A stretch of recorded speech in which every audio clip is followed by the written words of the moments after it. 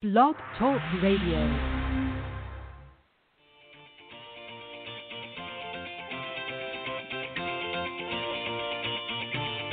Good morning, everyone. Welcome to the Women of Golf Show. I'm Ted Odorico, and joining me is LPGA professional Cindy Miller, and we are your hosts. We're broadcasting live every Tuesday morning from 9 to 10 a.m. Eastern here on the blogtalkradio.com network, bringing you some of the best golfers, teacher professionals, and entrepreneurs helping to elevate women's golf. We're so glad you decided to join us this morning, so grab your coffee and let's get started.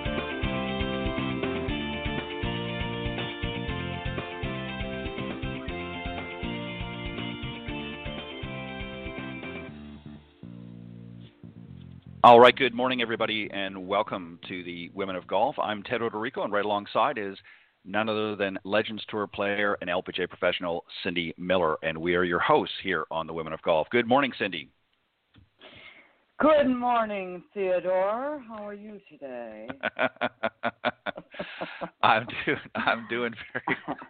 You know, a quick side note before I tell about the show. Nobody ever called me that unless I was in trouble. So, You're not in trouble. My aunts and my no, I know. I'm just saying that was a running joke in my family when Theodore came out, which is of course my full legal name, but obviously I like to go by Ted or what have you. But that was whenever I heard that name, I know I was in trouble. So, but anyways, glad everybody could join us this morning. We've got a great show. We're going to be joined a little bit later on by Stephanie Peareth. She's an LPGA teaching and club professional. And she's also the site director for the LPGA USGA Girls Golf in Miami. She'll be joining us on the second half of the show. But speaking of, here we go, Cindy, back into the no BS zone. And this is part two of your first trip to the golf course, what you need to know. And just a quick recap. Last week we talked about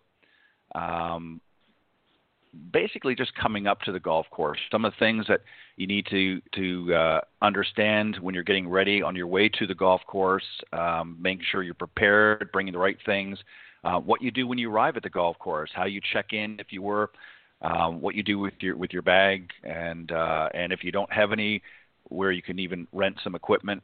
And we got you nicely set up for the first tee, and that's where we're going to pick up the conversation today. So, Cindy, we're ready to play now for those newbies out there, and we're heading up to the first tee. We've hopefully gotten there early. We've had something to eat, either on the way to the course or when we got there. We arrived early enough to maybe grab a little breakfast or something.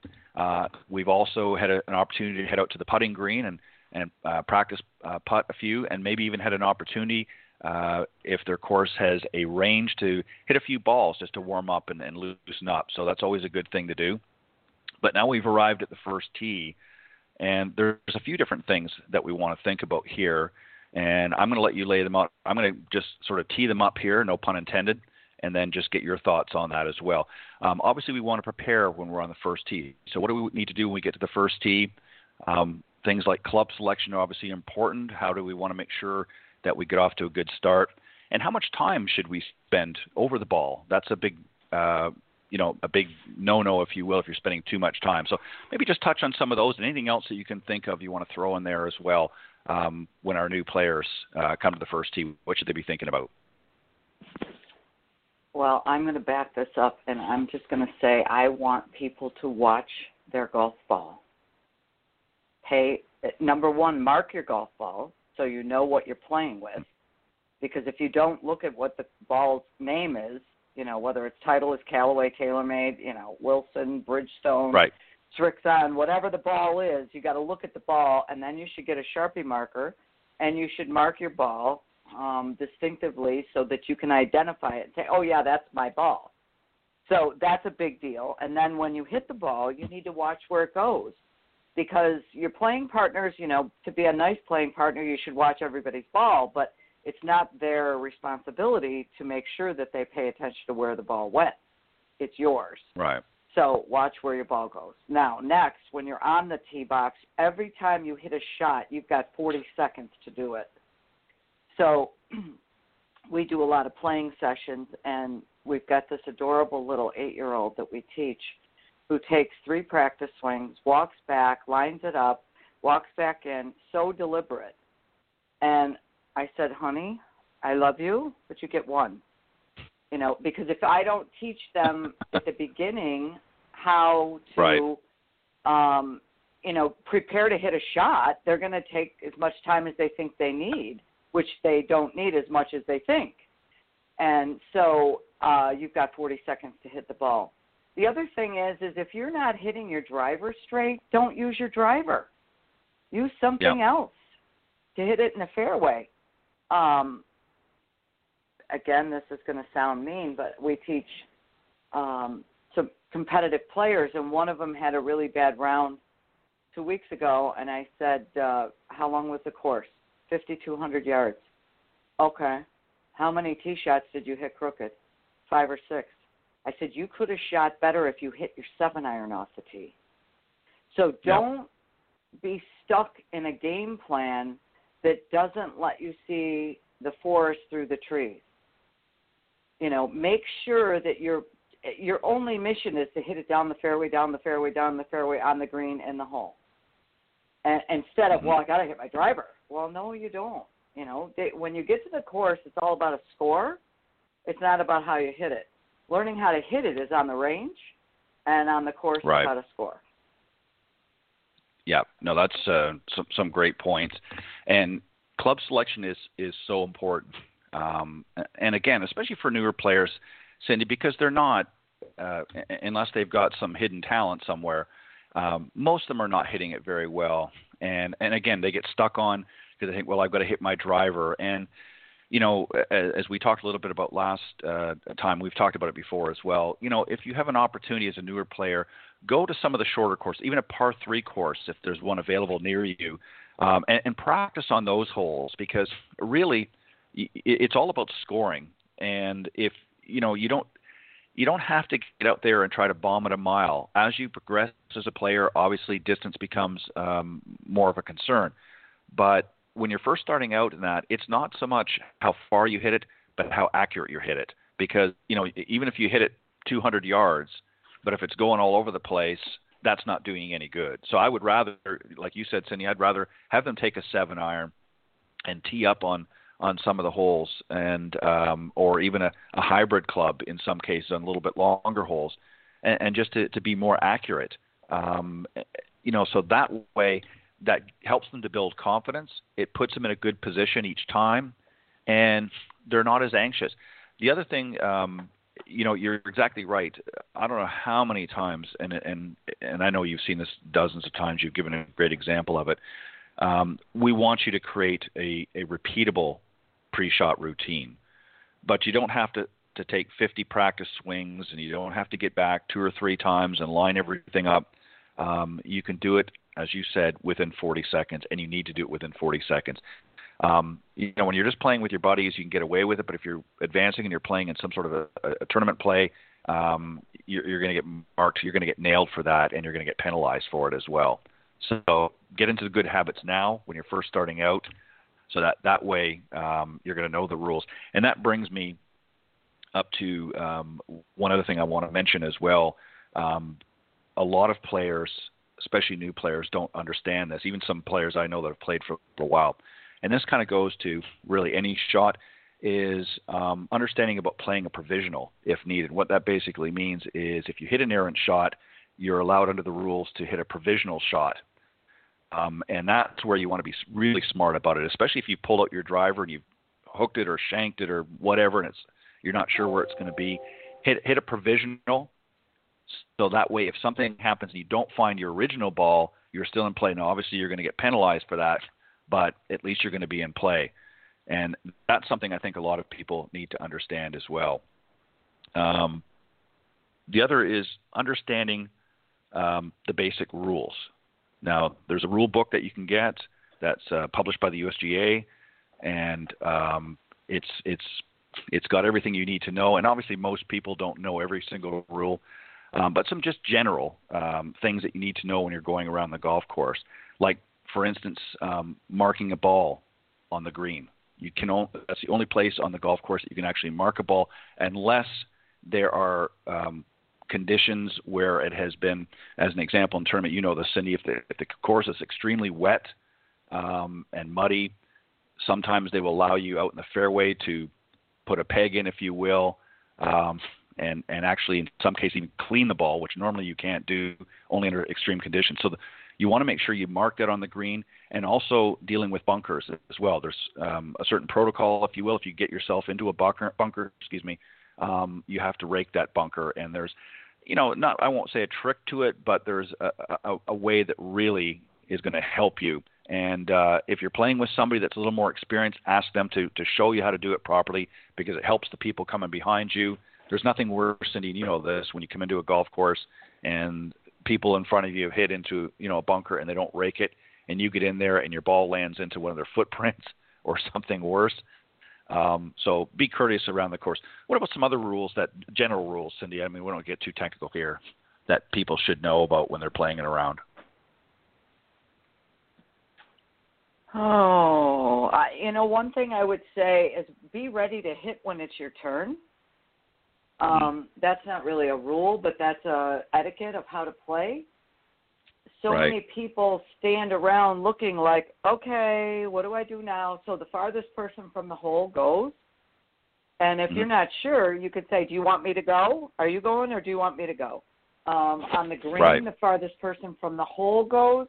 Here's one thing that I teach our students, that when you're on the green and you hit a putt, let's say you're 30 feet away, you knock it up a foot, you can say, I'll mark or I'll finish. So that's another thing. Always mark your golf ball. So either you're going to mark it or you're going to finish it. You're not going to just leave it sit there, because if somebody else hits your ball, it's a 2-shot penalty. So you're either going to mark or you're going to finish.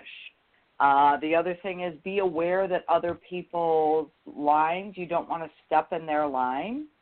And I don't mean to scare people, but just make sure that you're aware of where everyone else's ball is. I think that's the hardest thing for a beginner, is to be aware of what's going on around them. Be alert to your surroundings. Yeah, that's a great point.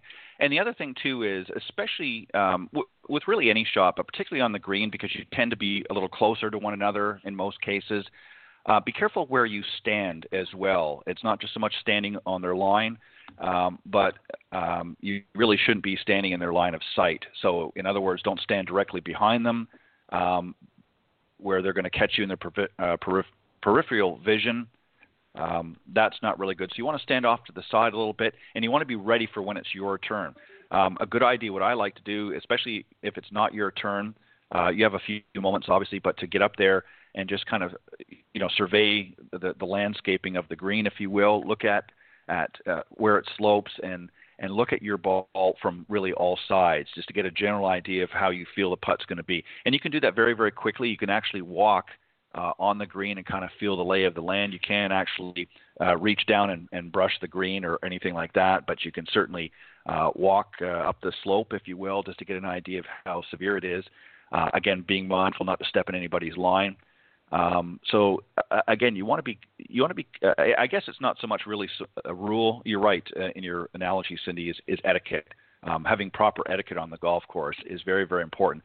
And these are things that, again, if you've got some good playing partners that can help you with along the way, or if you're unsure of things, you can even ask them in the pro shop. The pros will certainly give you a little bit of guidance as well. And that's definitely something you need to when you're taking lessons with your local professional, that you want to have a discussion about that, especially before your first time on the golf course. Because there's nothing worse than you getting out there and everybody's sneering at you and jeering at you because you're not doing things properly. And it's very intimidating for the first-time golfer. Any other things as far as etiquette's concerned that you can think of, Cindy? I would just say be ready. Be ready, be aware, ask, should I go next? What do I do?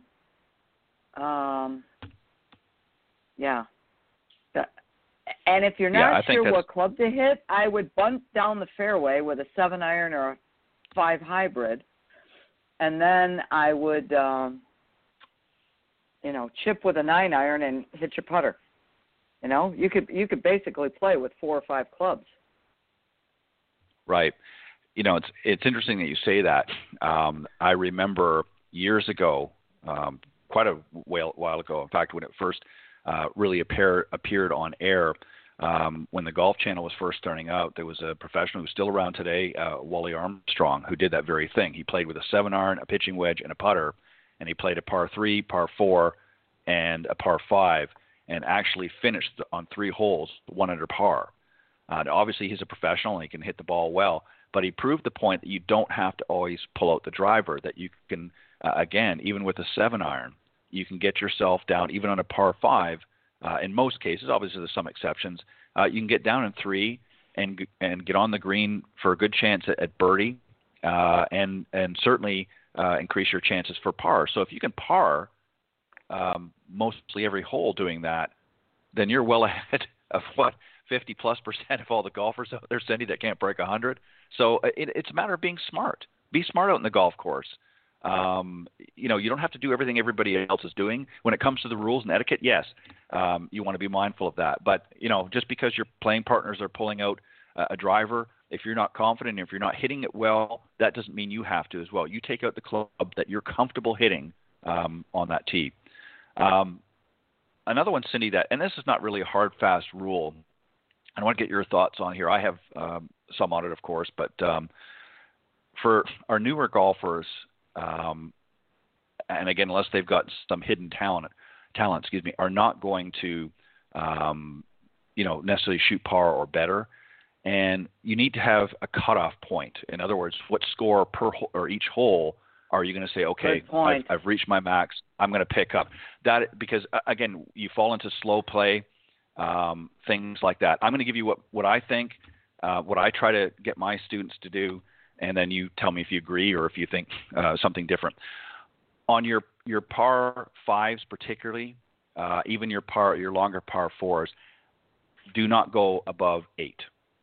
And that's really, again, depending on the pace of play, you might even want to shave that down a little bit. Obviously, I know it's not going to be an accurate score, but you want to pick up. If you're not even on the green and you're at 6, you're just slowing everything up. Yeah. And on a par 3, 5, I cap people off at a 5 because, again, I know that's kind of close, or even a 6. No more than that. If you can't make a 6 on a par 3, you need to pick up. What do you think about that? I think you're right. Again, it's funny because a mom just texted me this morning and she said, you're booked up. I can't find a time. Should the kids go do a playing lesson? And I said, I found her a time, and I said, no, we need to be able to hit the ball where they want it to go before we go play. So that sounds really mean, but learning the skill of how to hit the shot is so important. And I understand it's boring because no one hates to hit balls in practice more than me. But if you can't hit the ball where we tell you to go with some type of consistency, going out on the golf course is the worst thing you can do, because you're going to all of a sudden realize this is really hard and I don't know what I'm doing and I'm confused and there's too many commands on what I have to do and I don't even like golf, but if you prepare yourself and say, I'm just going to take a half swing and bunt it down the fairway and get it on the green and go to the next hole. That's all you need to do. Right. So I'm fearful. And again, we started this program. It's 36, you got to shoot 36. Mm-hmm. So I made a spreadsheet for all of our students and for the ones who compete in real tournaments for 18 holes.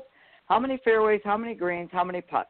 If you missed the fairway, was it left or right? If you missed the green, was it left, right, short, or long? How many putts did you have? So you have to measure what you're doing. So if you were going to go play, I would say start at 25 yards and you have to shoot 36.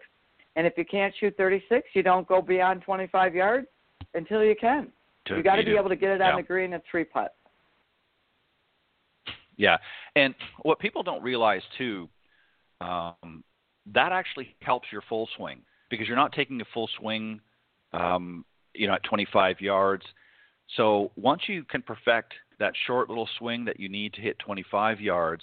It's just a matter of expanding a little bit more and a little bit more until you get to a full swing. But you're already going to have and feel that rhythm.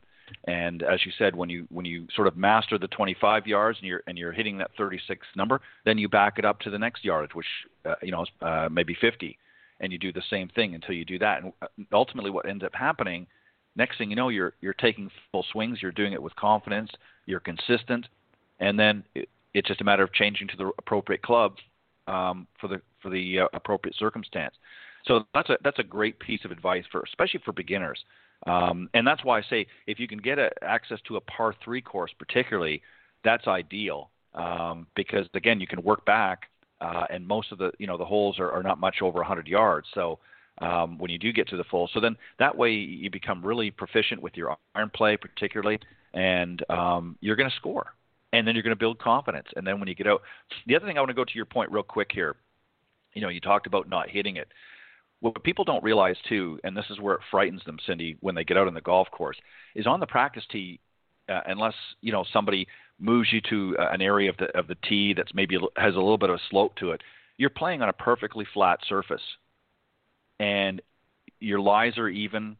Everything you're hitting, so you're thinking, wow, I'm doing really well out here on the practice tee. I can't wait to get to the golf course. Well, the golf course, good luck finding a flat lie anywhere. Playing in tournaments, Cindy, especially somewhere like French Lick where you've got, it's like a mountain goat. You're not going to have too many perfectly flat lies like you would on the practice tee. So if you're not able to hit the ball and make the adjustments that you need accordingly, you're going to have a heck of a time in a playing lesson or even out playing at all. What do you think? Yes. yes. I mean, and again, I hate to be mean, but it's best to start at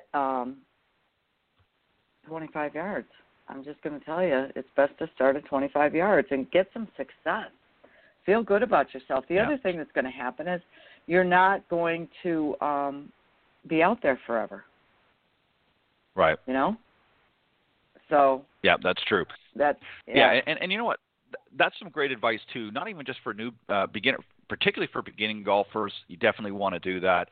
But even for golfers of any age or even any ability, that's a great way, particularly at the beginning of the season when you've been kind of rusty. Especially for those of you maybe in the Northeast or even Northwest that have a little cooler climate early on, don't get the opportunity to get out and play for a few more months compared to some of us. And that's a great way to start your season, to get out there and play a quick 9, but at 25 yards and work your way back. And that helps you get some of the kinks and some of the rust off of the clubs, if you will, rather than just going out there and thinking, okay, well, I'm just going to go out and play and pick up where I left last year, because that just doesn't happen, especially if you've been hibernating for 4 or 5 months or longer. So very quickly, just go back to what I was originally had asked or talked about, and that is what score should I consider picking up a club? On your longer holes, 4s and 5s, no more than 8. And I would say on your par 3s, no more than 6, maybe even 5 in some cases on really short ones. But definitely pick up after that. And the other thing I'm going to mention too real quick, and again, you've got to be mindful of slow play. So you can do this if you're not the person driving the cart. What I would do is take a small little scratch pad because you're not going to have a lot of room on your scorecard. And what I would do is if you are struggling with your shots, just make little notes. What areas you're really struggling with, not hitting the ball consistently, not, having difficulties out of bunkers or whatever. Make a little cheat sheet as you go along, as you're driving along in your round in between shots. So that way you can take that little cheat sheet with you the next time you're meeting with your teacher professional, because then you can go over some of these things. I played last week with some friends, and here are some of the points that I made note of that I was really struggling with, and that gives them an idea of some of the things that we can work on. So just some food for thought. And the very last one, Cindy, I'll let you wrap this one up before we get ready to bring on our guest, and that is sort of goes to what I just talked about, and that is assessing your round after the round. What can you learn? So maybe touch on that a little bit. What are some things that you want them to be mindful of, what you want them to pay attention to, and what information you want them to bring you the next time they're meeting with you at the practice tee? Well, I'll tell you what. If our listeners are interested, they can email me, Cindy@cindymillergolf.com, and I'll send you the spreadsheet. So I want to know how many fairways, how many greens, how many putts you've had. Where did the ball go? How many misses went right? How many misses went left? Because that'll show me what your tendencies are on the course. And that is so important to be able to fix what you're doing. So that's what I want to know. How many fairways, how many greens, how many putts? Yeah, and that's a great way. Again, there are so many ways to improve.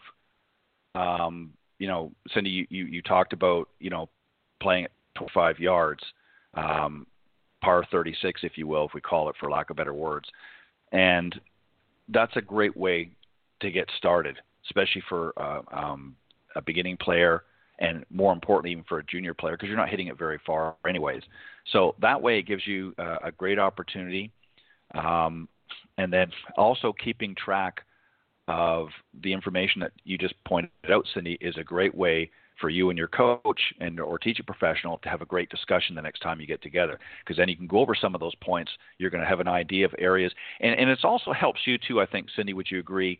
When you keep track of things like that, it keeps it fresh in your mind. You can say, okay, these are areas that I consistently have problems in, or it shows where a pattern of weakness is. And that's not meant to be a bad thing. It's meant to really be turned as a strength. Okay, if this particular area of your game or this particular situation is what's causing you a lot of stress and anxiety on the course, then those are things that you can look to improve upon, so that you can turn it from weakness into a strength. So having that information, keeping those stats, and if you ask any professional out there that's played any length of time on tour, they will tell you they keep very close eye on the stats that they produce, so that way they can go back and work on those same issues that they have struggles with. So if they can do it, the rest of us need to do it as well. Any final thoughts or comments, Cindy? Nope. True. All right. We want to thank everybody. Hopefully you picked up some nuggets. Go back to last week's show in the archive section. Go to blogtalkradio.com/women of golf, and you'll catch part 1 of your first trip to the golf course, what you need to know. And then, of course, you've just been listening to part 2. Listen to them a few times. Get familiar with some of the things that we pointed out. And again, it's very, very basic. There's obviously a lot more things that we could talk about, but the idea is just to give you a general idea so that you're not quite as nervous at the golf course. And remember, always feel free to reach out to your professional that you're working with if you've got questions or you're unsure of things. And if you're at the golf course and you're in a position where you can't do that, then go into the pro shop and talk to them for a few minutes before you play, or even after you play, and just say, hey, I have some questions here. They're always happy to help you, so make sure you do that. All right, Cindy, we've got a great guest joining us this morning, Stephanie Peareth. She is learned to play golf in England. She played for a number of teams while she was there. She also represented Northeast England, playing number 1 seed for their British Colleges of Sport team. She started at the ripe young age of 14, and at that time knew it was something she wanted to pursue as a career, and made the decision to, at some point, to travel to the United States to continue her education and to play golf, of course, as well, and earning her degree. She was extremely successful in both athletics and academics, earning Dean's List and academic honor roll for 5 consecutive semesters, and finishing with 12 collegiate titles. She finished her collegiate career with an epic hole-in-one to win her final conference golf tournament. And after graduating, she joined the LPGA, teaching in club professionals, and she's currently the site director for the LPGA USGA girls golf, of Miami. So, Cindy, let's welcome our very special guest this morning, Stephanie Peareth. Good morning. Morning, guys. Thank you for having me.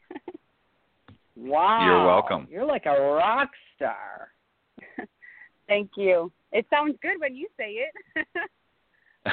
Well, it's true. You should believe it. So where'd you go to college? I played collegiate golf at D2. I played Pfeiffer, North Carolina for 2 years, and then I transferred to Concord University in West Virginia. And how was that? I liked the transfer. I thought the change was good. I enjoyed traveling, coming from England with no issues. So it was nice to kind of be good for 2 years at one school and then go to another school for another 2 years just to get a different team and different golf courses and obviously different areas, different states. So you're traveling around different golf tournaments. So I absolutely loved that. I was good at academics, but I hated academics. I was always just a golfer. I just wanted to golf all day, every day.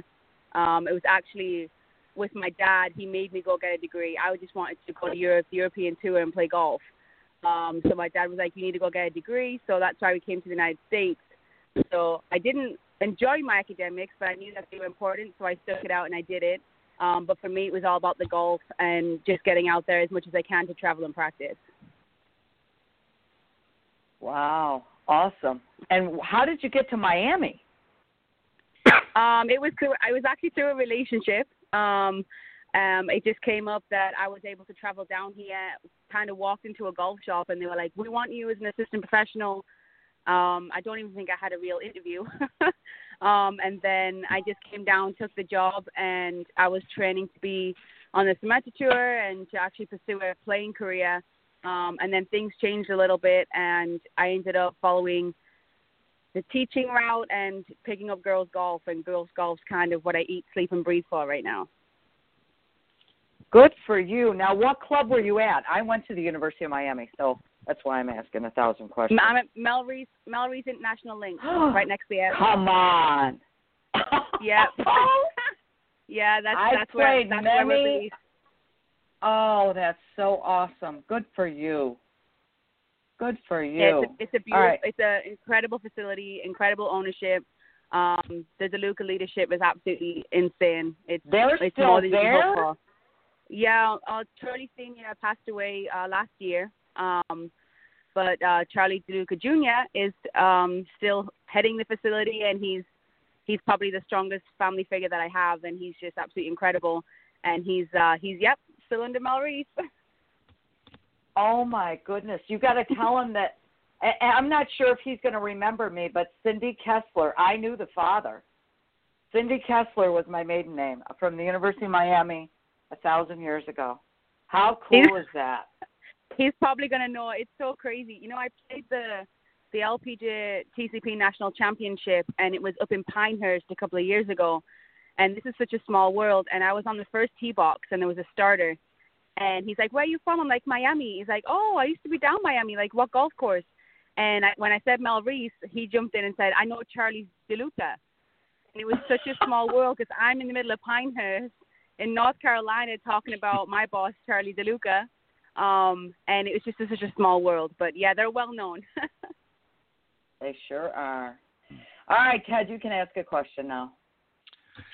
Well, Stephanie, good morning and welcome, and thank you for joining us here on the Women of Golf. And it's like old home week for Cindy now that she's got somebody else down in Miami. So let me ask you something. You mentioned a few minutes ago about how you eat, breathe, and sleep the girls' golf program and that. And there's a term that they use, girl-friendly, and I want you to explain what that's meant because a lot of people don't understand. I want to set this up a little bit differently here for a second before you answer that. And you probably know a lot of this, but based on many of the statistics over the last several years, that most, in fact, I would say anywhere from 33 to 35% of all new golfers coming in each season, especially over the last 4 to 5 years, are young females particularly. So there's a big interest in girls golf. What do you think of that? Do you agree with that it's probably that, maybe even more? And what is it meant by girl-friendly? So I know, actually it's probably a little bit more. I know that in 2010, we only had 5,000 national girls golf members, and that's the whole country. I know today in 2020, there's close to 100,000 girls golf members. So just that leap from 5,000 to close to 100,000, it just shows you the leaps that the LPGA, USGA have been taken to get the game of golf changed for girls. They do have, they are saying it's changing the face of the game, and I strongly believe that. And I think there's a bigger rate of girls coming into many sports. It's just getting the girls to stick at it and stay with it. The problem is that most sports don't get girl-friendly. And what we mean by that is that it's just looking at what attracts girls and what keeps girls interested. So in girls golf, to make it girl-friendly, we have the 5 E's. So it's empower, it's energize, it's exercise, it's enrich, and it's engage. So we look at those 5 E's kind of like the backbone to our book, and we end up focusing on how to empower girls, giving them the sense of authority or having them make decisions for themselves so they get a great sense of responsibility from what they're doing. It's enriching girls. It's making sure that every time they leave the golf course or a girls' golf event, they're leaving with something better and added to their life. So whether it's the knowledge of the LPGA history or whether it's talking about the LPGA Tour or interviewing LPGA Tour person or just trying to get the girls' lives and knowledge of the LPGA, engaging girls in different types of activities. My focus in girls golf, Miami, which has been a huge success, is that it's not just about the golf. I can get girls for the first 5 months of their golfing career to come to the golf course for a fashion show, for a camping trip, for a movie night, to come do a celebrity catwalk, to come and make cakes. If I can just get the girls excited to finish school and get to the golf course, then that's the first step. Whether they pick up a golf club for the first 5 months or not, it's just engaging them to be at the facility. So that becomes a warm, positive place in their heart, somewhere that they want to go. And then eventually they'll grow into wanting to explore and make the most of the facility. I know Cindy knows this facility well. We have a phenomenal facility. We have a great clubhouse for the juniors. So as long as the girls finish school and they say, Mom, I want to go to Mel Reese, then I feel like I'm winning and engaging the girls to be at the right environment. Energize, it's making it positive and exciting all the time for the girls. So obviously boys come in there they don't care if there's glitter, if there's colors, or if there's gifts. Boys just want to come and grind on the sport. For the girls, it's just more of the visualization and seeing the pretty things and decorating the golf bags and seeing friends with head covers and getting a pink colored hat or a blue hat, and just making sure that the girls are engaged in the full activity and getting a lot of energy from what they're about to do. And then obviously exercise. I'm not a big fan of exercise, so it's one of the hardest things for me to teach in girls golf, but it makes a huge difference when I can stand there with the boys and just say, okay, 10-minute stretches. But with the girls, we can take an inflatable unicorn rubber ring that you use in a pool inflatable, and say, okay, let's run a relay with a giant inflatable unicorn. The girls will run and they won't stop. And it's just amazing to see how you kind of tweak your activities to keep the girls interested and engaged, and for all different levels. I have girls from 3 years old, and I have girls who are 17, 18 years old. I have girls who've graduated my program who have come back as coaches, just because it's engaging for all levels, because it's fun and it's funky for the girls, and it's just a place where you want to be, because there's never a dull moment, and it's always so much fun. And when you're smiling and you're positive and you're happy, no matter what you're doing in your life, you're going to do it better than if you're negative or you're stressed. So when they do pick up a golf club and they do have that good golf shot, they're very positive route. So making it girl-friendly is just really focusing in on what it's going to take to attract the girls and keep the girls, a little differently from the boys. And especially in the last decade, when girls golf did a revamp and especially focusing on the 5 E's, it is a Bible for girls golf. It's absolutely incredible.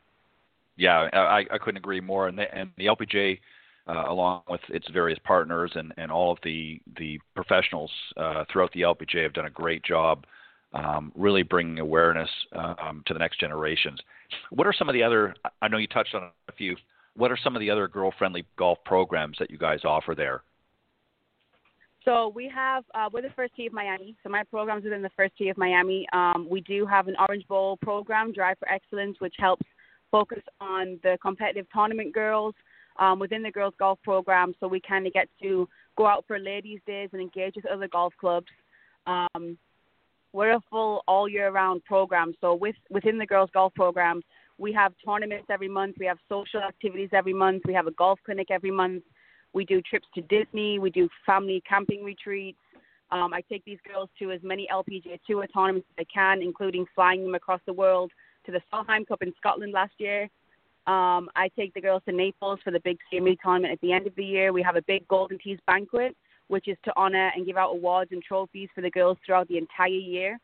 So we kind of have an avenue for absolutely everything. And we do scholarship, girls going to college. We do days where we just have conferencing with successful collegiate athletes who've come out of and other schools that are around our area. We have these girls interviewing. We actually have an interview channel called Birdie Booth, and we're actually doing one today. And these girls get on Zoom and they interview LPGA Tour players, CEOs of companies. And we had Mike Wan, the commissioner, on last week. So these girls are just empowering themselves. And we have so many different programs and avenues for the girls that there's nothing that we don't cover. And it's not just golf related. The socials are a huge part. We go ice skating once a month. We have movie nights once a month. We have pool parties. It doesn't even have to be golf related. I just think that I want my girls to want to see their friends. And if their best friends are from the golf course, then there's a high chance that they're going to be at the golf course more often. It's just a place for them to meet. If there's a mermaid party going on, a pool party, then having the girls just want to be at the golf course with their golf friends, it just keeps the attention rate for them staying in girls golf. Yeah, go ahead, Sydney. How many girls? Go ahead. How many girls do you have? I started this program in 2015 with 15 girls, and now I have over 200. Wow. And why do you do this? For me, it's a little bit more personal. I was diagnosed with a bit of a sickness in 2015 when I picked up girls golf. My playing avenue was kind of crushed, and I didn't know what I was going to do. Teaching was never I was never in this world. You never heard me mention it for my whole life. It was never something I wanted to do. And then I was approached by one of the girls who works at LPGA Girls Golf to start a program in Miami. And I was like, I can give it a go, but it's not going to be something long-term. I'm trying to figure it out.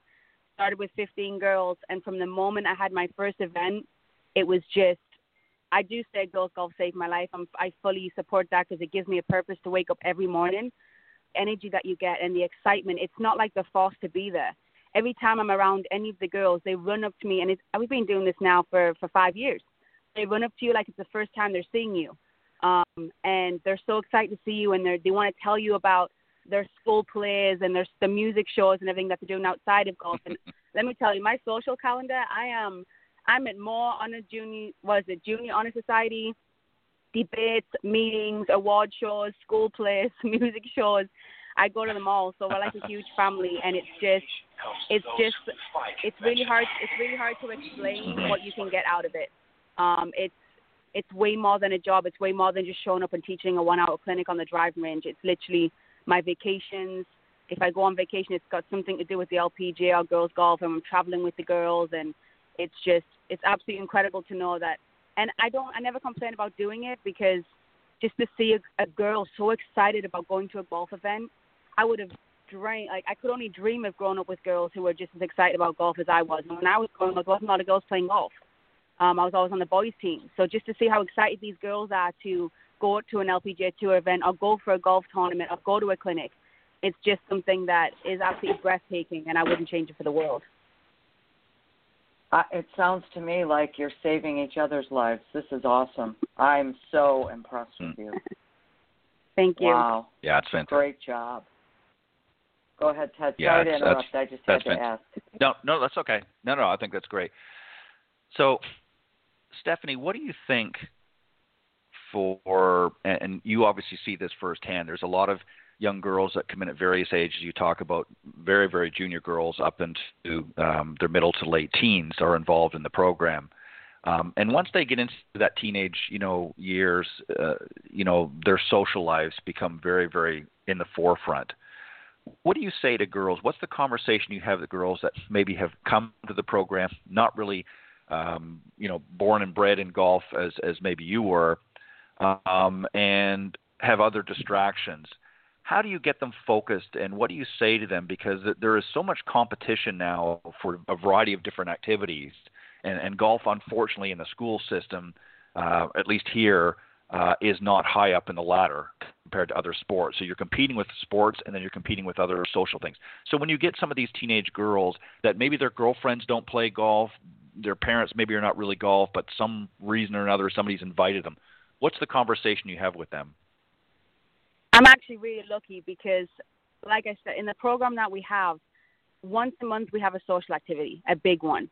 And I do this for all ages to make sure that they're building bonds and their girlfriends and their friends that they're hanging out with are from the little golf group. I don't think I've had, and I know I've had the conversations like, hey, like you haven't seen you for a few weeks, and you've had the teenage girls who want to go to the parties or out on the boats or go to Miami Beach and things like that. So having my social activities where I'm like, hey, we're going ice skating, because all the friends are going to my social event. And on my social events, I have them bring their outside friends. We do a lot of activities where I say, look, it's bring a friend clinic. It's bring a friend tournament. It's bring a friend to caddy for you. It's bring at least 5 friends ice skating. The more people go ice skating, the more money we get for a fundraiser. So they get to bring their outside school friends, and their friends don't have to go, oh, I don't want to go golfing, because it's not a golfing activity. We're going ice skating. We're going to the movies. The biggest thing that we did is I started a camping retreat to Disney. And this was to make sure that the parents went, and it was a strip back. It doesn't matter what car you drive, what house you live in, what part of Miami you live in. It was a strip back, sleep in a tent, go to Disney with your family, and for families to bond with other families so they were aware of who their daughter is around. So they can see their daughter. It's not just a drop-off, pick-off program. They can see who their daughter is around, who their daughter's spending time with. They get personal with the coaches. They see all the e-leaders and the volunteers. And other parents, that's been, hey, I can't get it to this girl's golf event. You carpool with another girl's golf parent. So to build other relationships. I know a lot of programs, and I can see a lot of programs having the issues with the older girls. But, I mean, right now we just had our trip canceled in March due to COVID-19. And I've had to tell, I think we have 123 people coming on the camping trip this year. And we've moved it to next February. And let me tell you, the older kids were more devastated that this trip got canceled than the younger girls. They love it. The camping trip is so much fun. So it's just keeping them engaged. And I'd reach out to any director, any instructor to try and make sure that there is some sort of bleed in from golf into their social lives and school lives, whether that's bring a friend day or bring a fundraiser activity where they get to expose their friends. I hate the fact that one of my girls could live a double life. Meaning that they come to golf and they have their golf friends, and then they go to school and they have that school group, and they can't talk about their golf to the school group because it's not cool. I never wanted one of my girls to go through that. I wanted the girls to be able to go to school and talk about the golf activity that they brought their friends to, even though it wasn't necessarily golf. If it was a fashion show, if it was a fundraiser, if it was working with homeless charities, to get their friends involved. So when they go to school, they're still talking about the program, even if their friends don't actually play golf, and then their friends fully support it. I was lucky enough that when I grew up, my girlfriends had nothing to do with golf, but they were my number one supporters in everything that I did, and they would sit there and listen to me talk about golf, and they'd be super excited if I won an event and things like that. And I want the girls down here to have that, because I was lucky enough to have it, and just to make sure that's what I said, my program has avenues for everything. So I do protect the girls in that sense, and that's something that I have thought about, and that's why our social activities, and sometimes I get negativity from it because they're like, oh, you're the social program, you're not just focused on the golf skills.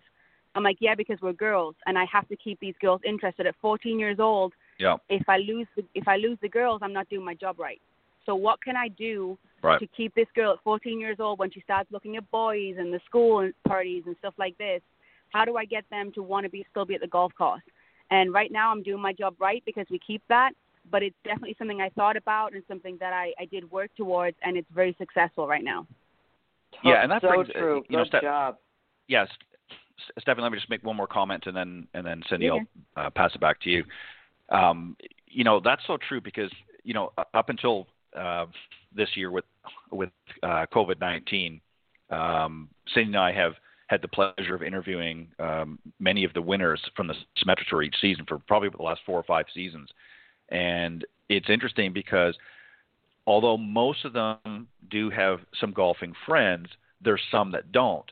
And it is an awkward balance because, when they're out playing on the Symetra Tour or in some cases even the LPGA, and then they come home for a short, break or what have you. They want to obviously spend time with their friends. So it's like you said, it's sort of that double life in some cases where, they don't talk much about their golf or they don't talk about much when they come home.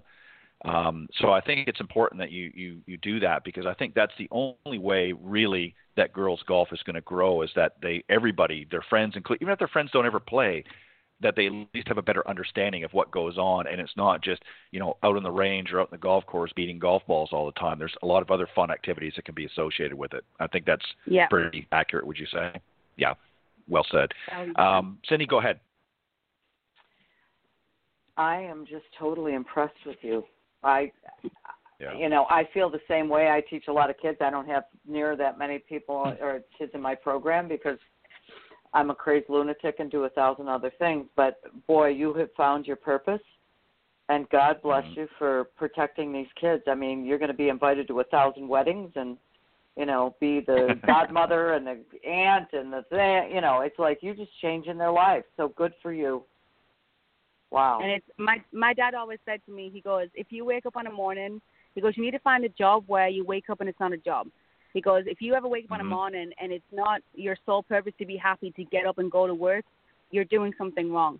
And I 1,000% can wake up every morning, and I talk to my dad every single morning religiously, and I'm able to tell him, yep, I'm happy today, I'm going to work, I'm doing this, and it's not a job. I'm so lucky that I get to be around this. The parents are amazing, the girls are amazing. Just to see them achieve and to see how confident they are, and just to know that I'm an extra person on their support team, I literally wouldn't change it for the world. Wow, good for you.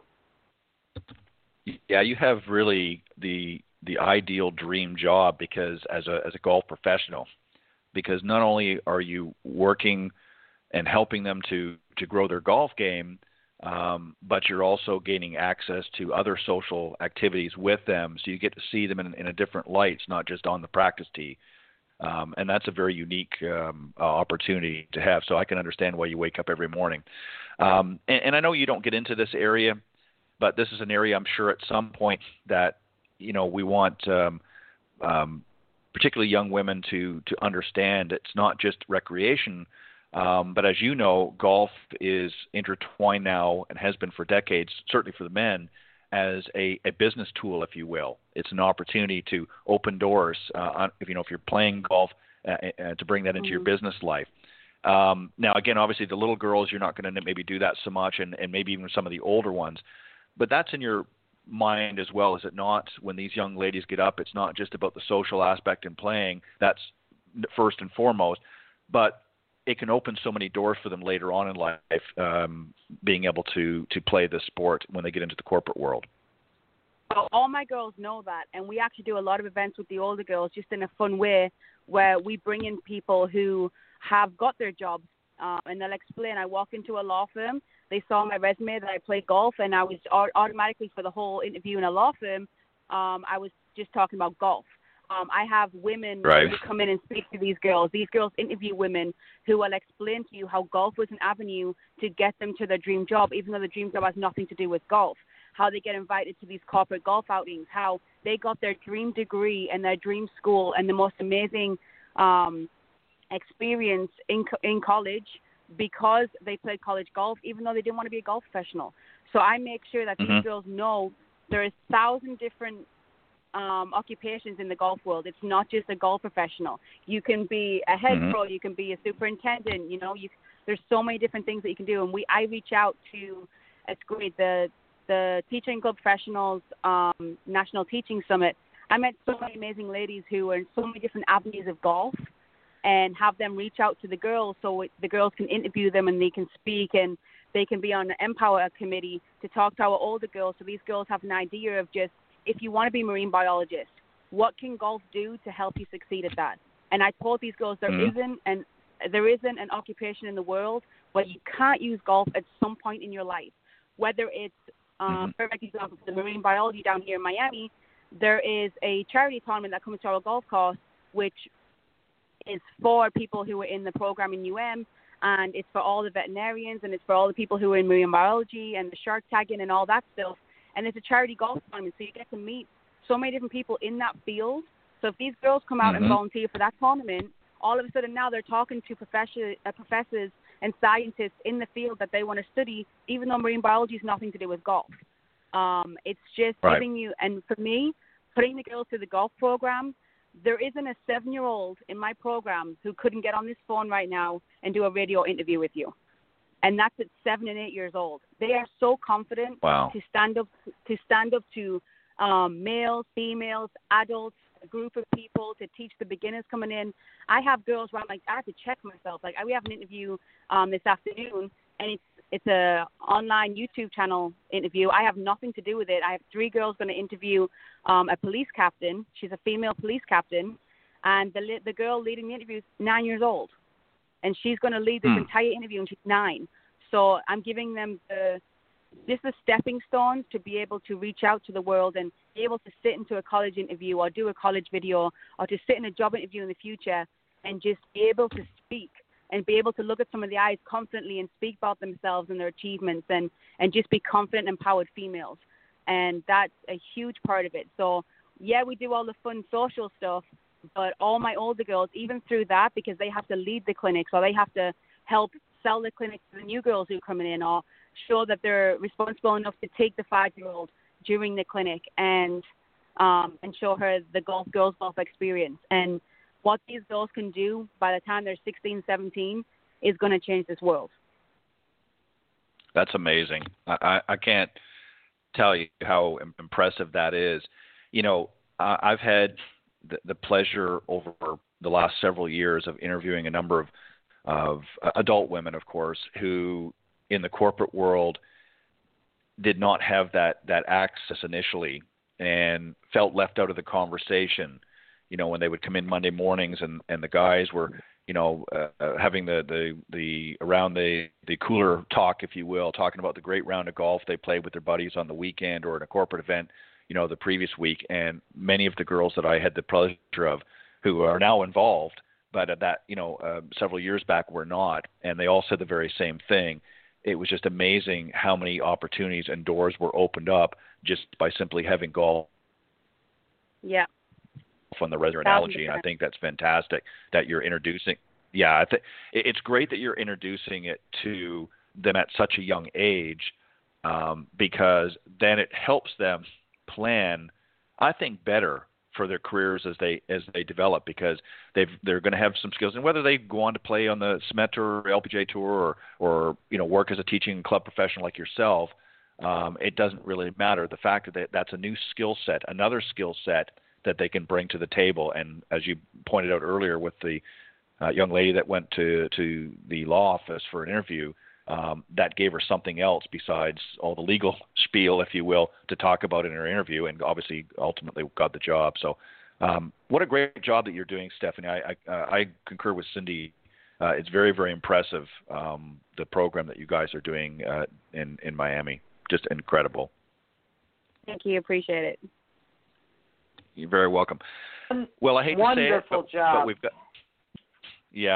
we've got to wrap up, and I think we're going to challenge you on a future show, Cindy. I think this would be a great opportunity. We'll have you back maybe a little bit later on because we know you're going to be busy through the summer, but maybe towards the fall we will have you back on, and I think next time we might get you to bring on a couple of your young girls to join you on the interview. How would that be? Oh my God, they'd be so excited. If you guys have a chance to go on YouTube, just look up Birdie Booth Miami and our girls golf channel, and you'll get to watch the last 4 or 5 interviews that we've done, and you'll see exactly what I'm talking about. And they would be so you would literally be mind blown. You'd have to check yourself and be like, wait, I'm speaking to a 9-year-old or a 10-year-old. It's amazing. It's literally the funniest thing because they'll just go off on a tangent and start talking to you, and they'll tell you everything that they want to know about the girls' golf life and their school life, and how it's not a golf life and it's not a school life, it's just their life.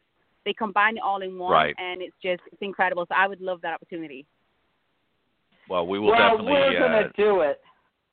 That's right. Awesome. We're going to do it. Exactly. We want to be part of the next wave. So, Stephanie, thank you very much.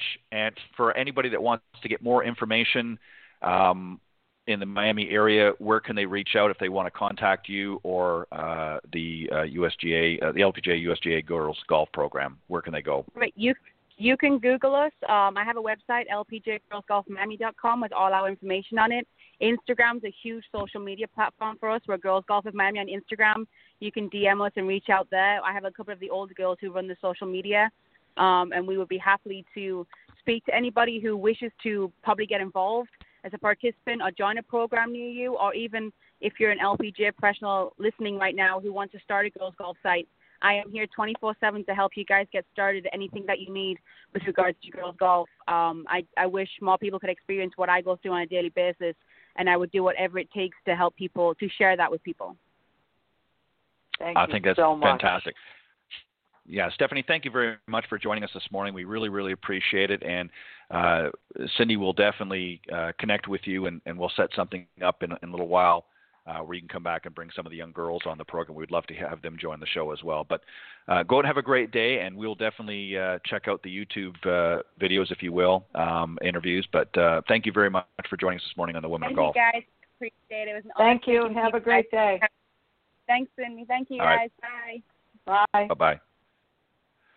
All right, Stephanie Peareth, Site Director at the LPGA USGA Girls Golf Program in Miami. Definitely want to go to their website and check that out. All right, that's our show. We hope you enjoyed it, and we look forward to you joining us next week here on the Women of Golf. And on behalf of Cindy Miller and I'm Ted Odorico. Thanks for joining us. We'll see you next week. God bless everybody. Thanks, Cindy. Thanks, Ted. Bye-bye.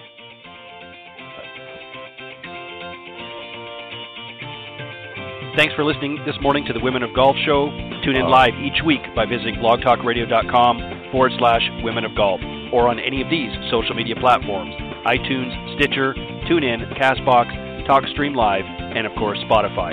If you can't join us live, check out our on-demand section for previously aired broadcasts.